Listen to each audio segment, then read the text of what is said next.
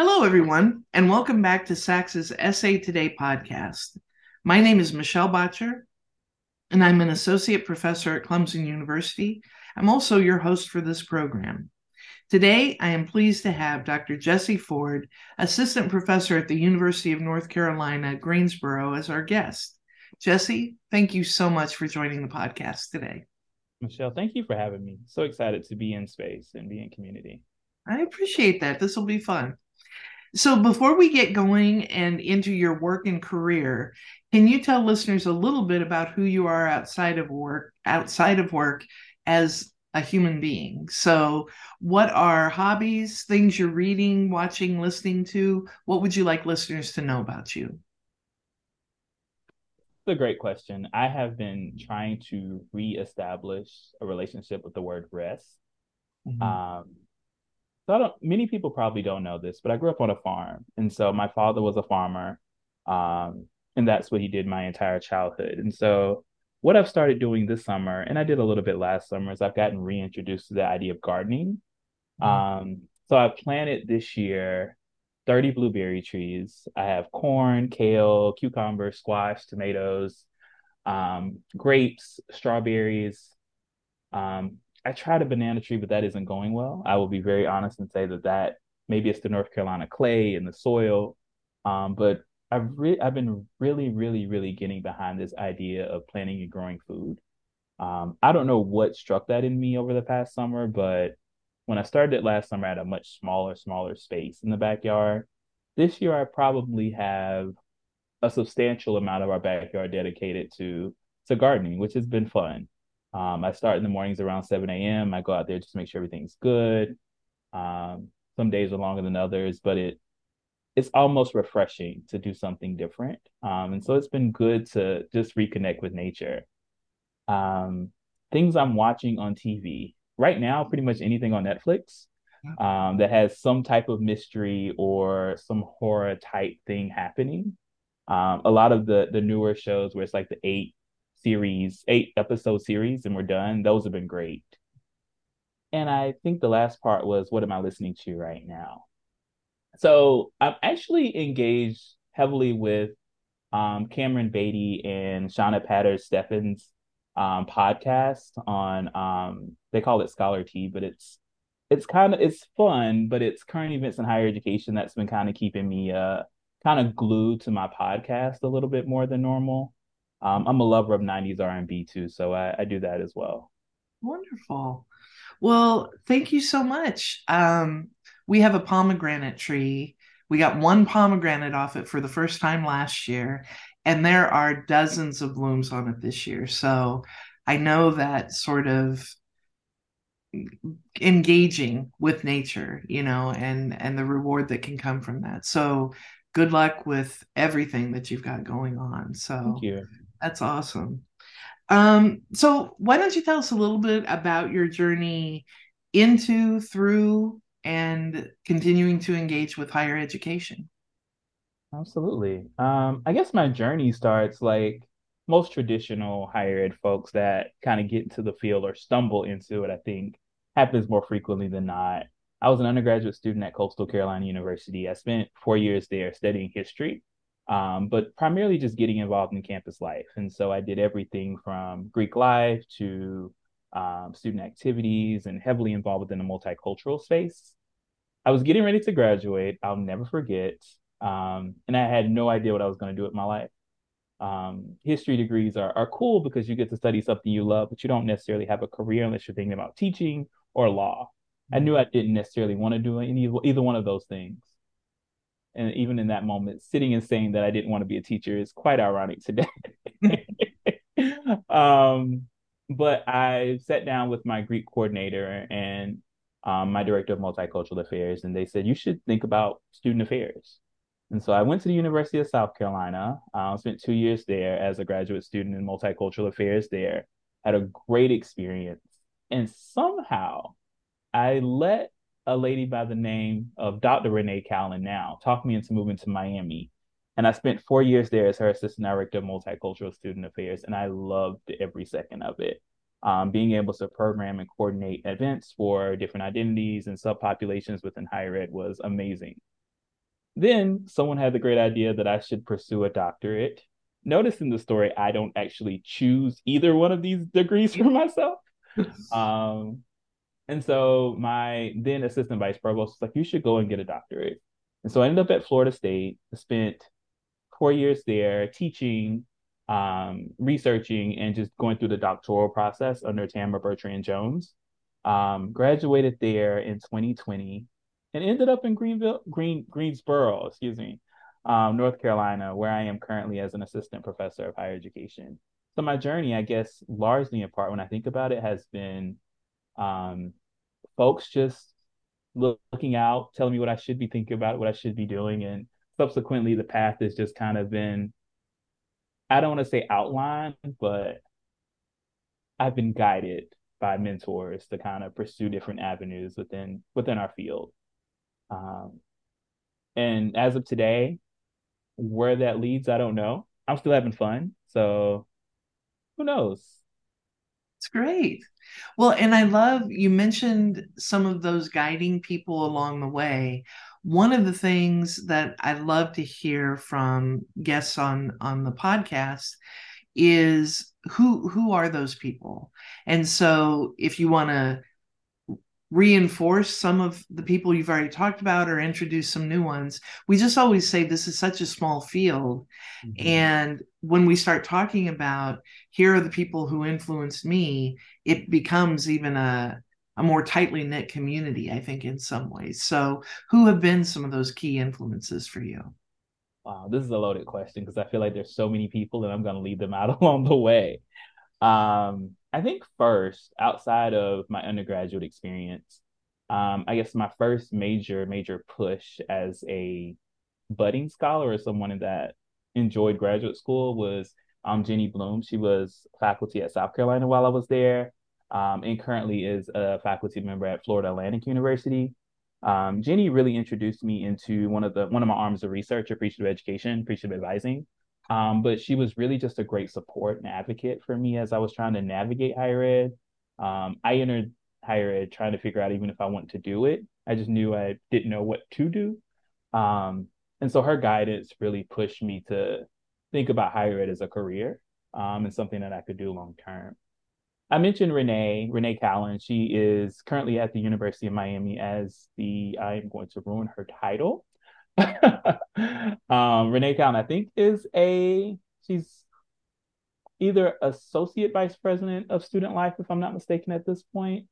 But Renee was my first supervisor. And in her work, she really pushed this concept of doing excellent work, whether that was providing resources for students, whether that was programming, whether that was working to build relationships with students. She showed me that everything should be done with a level of care, and pushing towards excellence. The third one that I'll mention here, Tamara Bertrand Jones, my dissertation chair, mentor, friend, supervisor, all the things kind of rolled up in my doctoral journey. Um, she always asked me critical questions that came with levels of support. Um, what do you want your life to be like? What kind of life do you want to live? So it was much more than an academic relationship, but it was more so I need you to think about not only the mechanics of how to be a faculty member, but I also need you to think about the mechanics of life. And Mhm. so if I had to shout out three, Jenny Bloom, Renee Callen, Tamara Bertrand Jones, collectively did at various points poured into my career and still do to this day. And so, um, mentor, supervisor, colleagues that have remained constant in my journey. Oh, that's great. Well, I appreciate you setting the stage and, letting us get to know you a little bit. When you think about, so you're currently a faculty member, let's start with teaching. So, what's your philosophy of teaching in your faculty role? So this question, is an interesting one, right? I think as faculty members, we're often trying to figure out how do we best do our work. No one ever tells you that being a faculty member comes with so many ebbs and flows. I think as a student, you are presented the syllabus, you meet a professor, and they kind of introduce you to the topic, and you go throughout the entire semester. Um, as a faculty member, I think probably the biggest part of this biggest part of this for me is self-reflection. There's always a need to rethink or figure out how I'm either engaging, not engaging, or critically responding to students' needs, wants, and passions. And so I think that's the first part. So um, always remaining in a place of self-reflection about the work. In conjunction with that, understanding student identities, understanding who our students are, where they're coming from, how they're engaging in the classroom. More recently, I've started going to student programming on campus, which was something that I started last year, but really just to kind of see how higher ed students, our students, are engaging in their work. And so I'm sitting at a program in the back just watching, but it allows me to see how they're either moving or thinking about a particular problem or a situation as their program is evolving. And when you see those types of things, you can bring that into the classroom. And so I say the identities with seeing them work almost humanizes the process. Um, and so I think I try to center and anchor self-reflection with humanizing teaching practices. When I say humanizing, I mean holistically seeing the student. So as an employee of the institution or wherever they're working, their identities, their social context, their mind when they're in the classroom, the heart and the passion that they show to our students. I think it's that holistic approach of seeing them, if that makes sense. Well, and it makes sense in the context of how you describe the people who have been sort of those key supporters. There was a theme of care through your comments about each of them. And it sounds like you carry that over into the classroom and extend that to your students as well. Yes, that is actually the best way to describe it. I don't know if I've ever put that together that way before. But I guess I'm just modeling what was showed to me Yeah, yeah. throughout the process. I love that. Well, what about your research? What are the areas that you're curious about that inspire you to do the work? What's that look like for you? It's interesting. This is going to sound like a repeat in some ways of the first two answers because a lot of my research stems from the relationships that I've formed with the three of them, but in different contexts. And so academic advising has become I guess, an anchor of my work, more so now as I'm heavily involved with some of the work that Jenny is doing with her Office of Appreciative Education. And so an anchor of my work is really focused on academic advising. And I think at this stage where the Chronicle is seemingly pulling out more about how advising work is done, it's been interesting to ask critical questions about how students of color are engaging or understanding advising. Or am I having good relationships with advisors? Is that 15-minute appointment where I don't have a connection? And so a lot of the questions that I'm asking around advising are, how are we doing it? And if we're even doing it well? Um, I guess the second arm or anchor of my work, largely in part, comes from Tamara Bertrand Jones, her work on socialization graduate students, and how they're able to make meaning of campus life, campus involvement, but also the research process is another arm of my work. And so she looks specifically at Black women, and there's some intersections of other identities as well. And I've kind of taken that and borrow some of her concepts, and I look at it in the context of Black men. And so, how are Black men understanding the academy? What does that socialization look like? What is it like for early career faculty as they move from graduate school into the faculty world? And the third, I guess, part or hub of my work looks at leadership education. This also came in a lot of ways out of the work that I was doing at the University of Miami under Renee, but at the same time, some of the influence of Dr. Kathy Guthrie and Cameron Beatty at Florida State that took time to kind of, I guess, introduce me to leadership education. And then after that, subsequently helped me cultivate and answer my own questions. And so, how are students understanding this concept of leadership? What does that mean? How are we engaging them? And what does that look like in the greater context of them leaving our campus communities? And all of my work, by and large, looks at students of color, racialized identities, and how they make meaning of themselves as holistic people. How are we humanizing these practices of advising leadership and then socialization to make them be seen in the broader landscape as holistic individuals that are learning, growing, and developing in different spaces. You good? All right. Well, so So time is this thing, right? And as you are thinking about projects and the opportunities that are out there, how do you decide which of those opportunities you're going to take advantage of?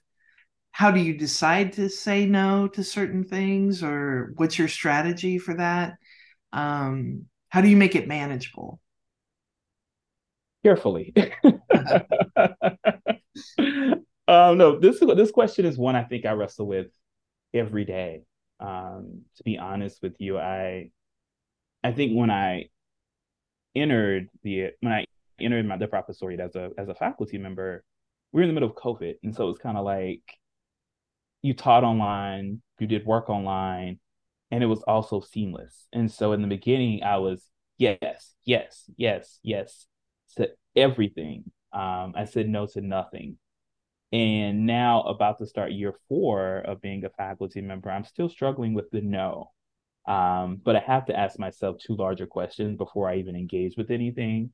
What students will this help, or how will this support students? And I think the second part of that is, do I have the capacity to make this work and do it well? Mm. Um, and with those two questions, I typically determine whether I'm going to do it or not going to do it. I know there are different philosophies on how folks approve or think about the things that they want to do, but typically those are the two things that guide my practice. Will it support or help students, and can I do it? Um, in a lot of cases, it's typically yes to the first one. Two, let me figure out how I can make this work. And so that has often been my compass in this work. I can't say that I do it well. I probably don't do it well, but then I would make the argument of what faculty truly, truly balances all the pieces well. I think this work and this life leads with so many questions that need to be answered, so many different things I think we just all naturally want to do as researchers, that whether it's building a program, building an initiative, going to a student program, having a conversation with students after class when it's 10 o'clock at night, you just get wrapped up into it. And I think that's the beauty of it, but at the same time, balancing it all becomes challenging. And I say I'm still an early career faculty member. I haven't quite figured it out. I'm trying, but I haven't figured it out. Well, I think even starting with those two screening questions, I don't know that most of us do that. It's more, do I want to, and can I make time for it, instead of being more intentional about what is this in service to. So I love the idea of, okay, before you do anything else, check these two boxes and see, and then you can decide. So I love that. Well, speaking of saying yes and no, what other activities are you involved in? And these could be work, but they might be work adjacent, whether it's on your campus or through professional organizations. What is some of your other activities look like? Great question. So I guess my next biggest time commitment is I currently serve as a faculty in residence. I'm at UNC Greensboro, so I live in space with students, have conversations with students, and it has allowed me to develop relationships with undergraduate students, which is something that I miss from my practitioner days. And so it gives me that arm or that connection back to many of those students, whether that's just walking through the hallways. Right before we actually closed out the semester, we had some students burn some popcorn in the lobby area. And so walking out and having a conversation with them just about, I didn't know it was in here this long, and the button says popcorn, but it doesn't actually time that way, which are really small conversations, but that feeds me in a way that I didn't know that I was missing when I first started my faculty role. And so I'm still able to connect with them, and that's been great. I'm currently a section editor for the Journal of Appreciative Education. So going back to that advising work, which has been really cool. It's been really interesting to work with graduate students that are trying to engage with writing or want to do writing, and then having a safe space where they can do that.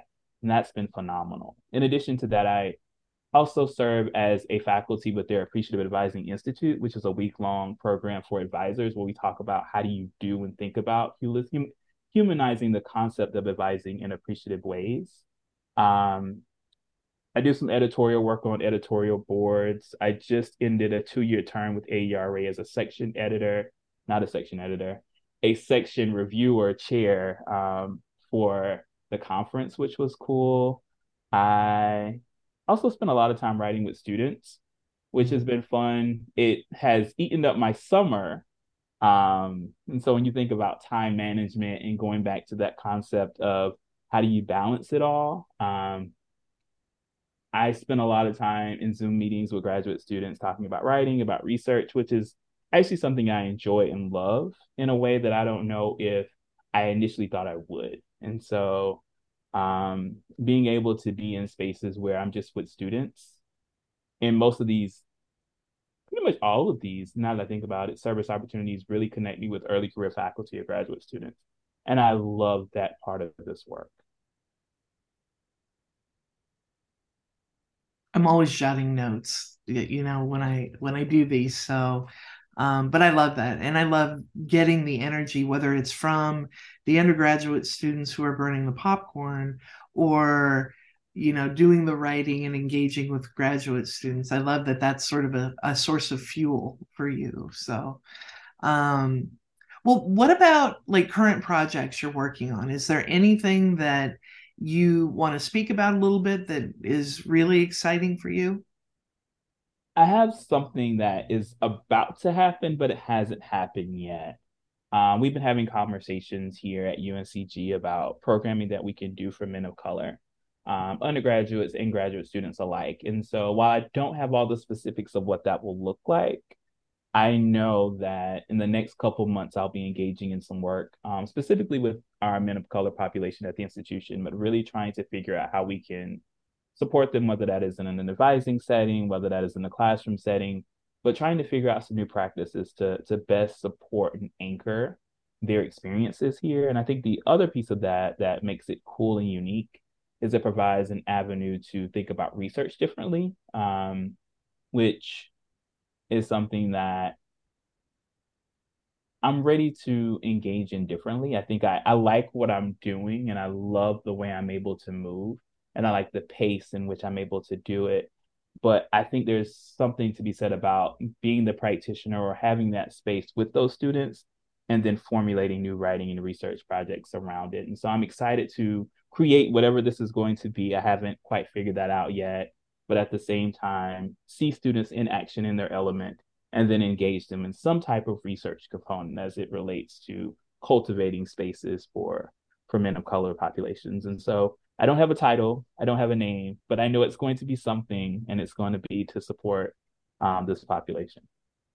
So the dreaming and building stage is where you are right now.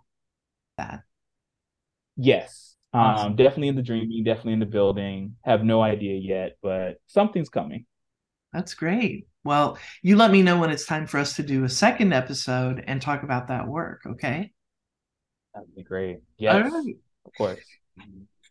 So, what are some things now that you've done the move from practitioner to faculty? What are some things that have surprised you about being a faculty member? Honestly,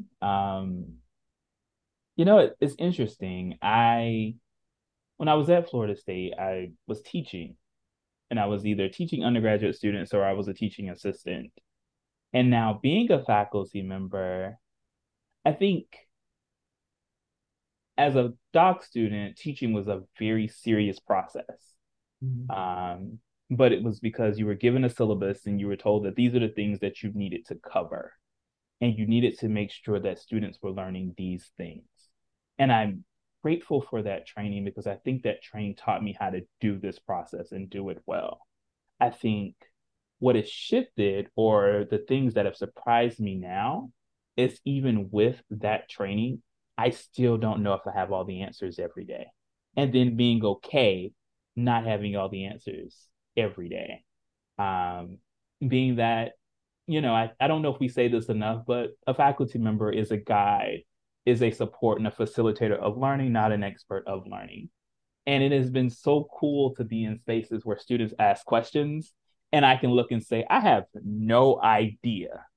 Somebody pull out a phone, let's go to Google, let's figure out what we can deduce or figure out in the next 10 minutes. And so I'll start a timer and we just go and we figure out new questions and new problems. And that is something that has surprised me, but has been so cool to kind of watch in process or in practice. Because if you don't know the answer and they don't know the answer, that research part that happens with master students and doc students, there's an energy there of trying to figure it out and how to answer it. And the learning with students, I think I was doing this before, but I think it's different now because there's something to be said about not knowing, them not knowing, and a collective reason or understanding around what this topic or thing actually means. And I love that because it's almost like probably the same piece that energizes me about writing with students. It's the light bulb moments that they have that I really, really love about this work. And I think that's the part that surprised me. I knew that I was going to enjoy teaching. I knew that I would be able to do it, but it's the uncertainty that I love, Mm-hmm. almost like the chaos that we create in trying to figure out how to answer a problem or to find a solution. Mm-hmm. Well, and I love how you talk about we, right?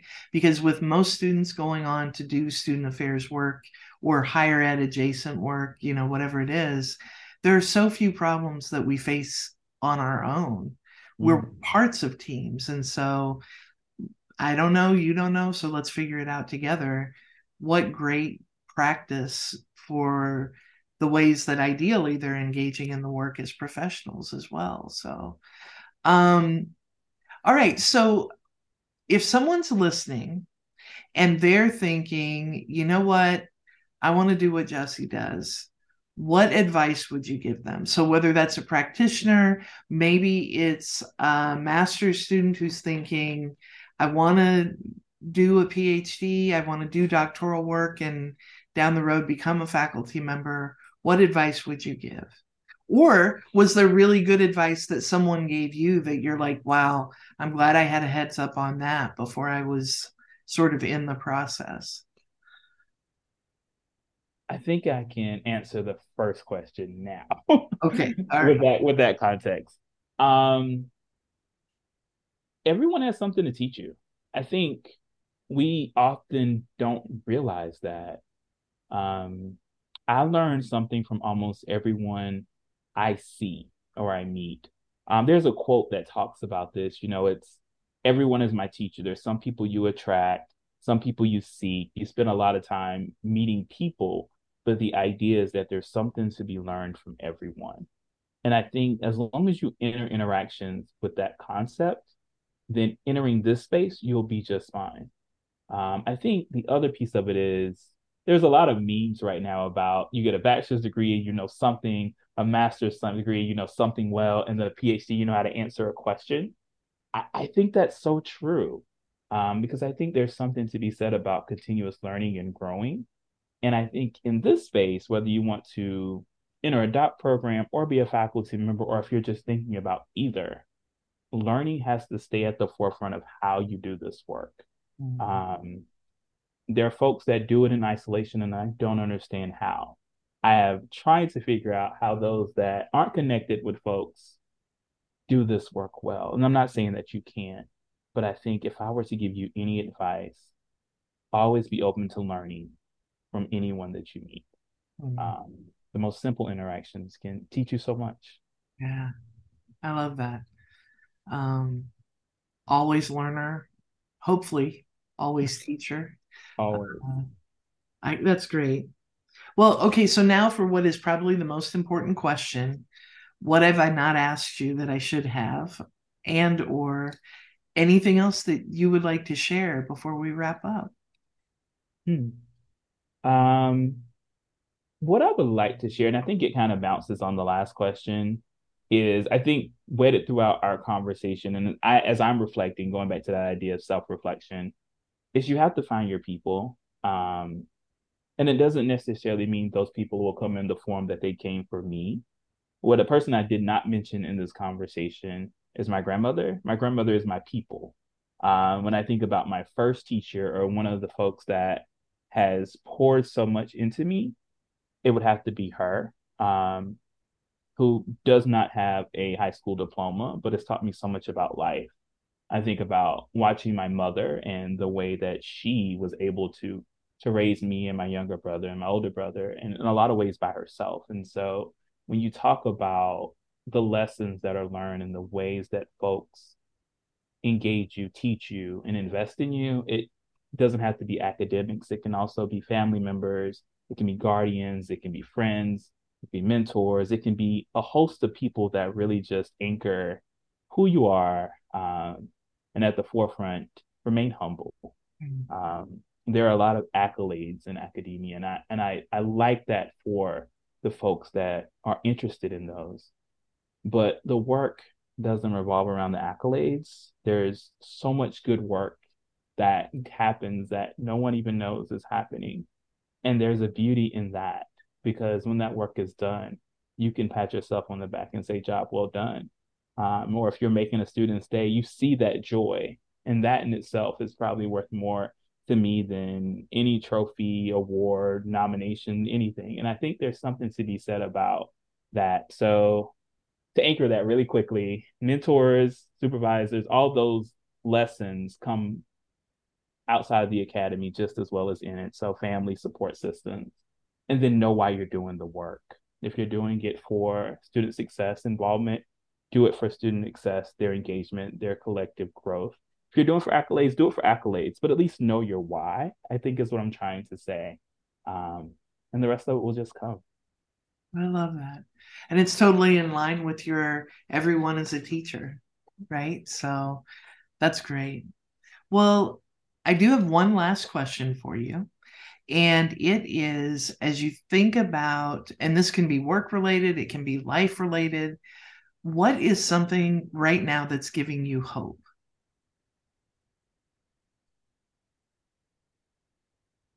I feel like this is my answer for everything. um, I think the thing that's giving me hope is our graduates, not just my program, but graduates in general. Because there is an energy and excitement for those that are going into the field right now, and it is good energy. They are excited about the impact that they are going to make, and that gives me hope. I think there's a lot happening in this country as well as internationally, in broader world context that may not feel as if we can have hope. But then you meet these young people that are energetic, they're excited, they are ready to go and take on this first role in this position and do it well. That gives me hope, because I think in today's society we need a little extra hope. And so, not to put that on them to give me hope, because I understand that even in saying that, that may be a level of pressure. Um, but just knowing that I feel like our field is in good hands, um, makes all the difference. Yeah. Well, and especially we're in the season, right? This May, June time when Mm. the new energy is going out into the world and in lots of different ways. So that's great. Well, Jesse, thank you again. I appreciate your time. I know everybody has more things to do than they have time to do them. And so the fact that you were willing to give some time today, it really means a lot. So thank you for that. Thank you. Thank you for having me. Absolutely. So today's Essay Today podcast is brought to you by SACSA. We thank them for their support. Make sure you plan to join SACSA in Atlanta November 4th through 6th for the conference. Check out the website for more information on how to become involved. As we close, I'd like to leave you with a quote. Enter to learn, depart to serve, from Mary McLeod Bethune. My name is Michelle Botcher, and it has been a pleasure to host this episode. Have a beautiful day.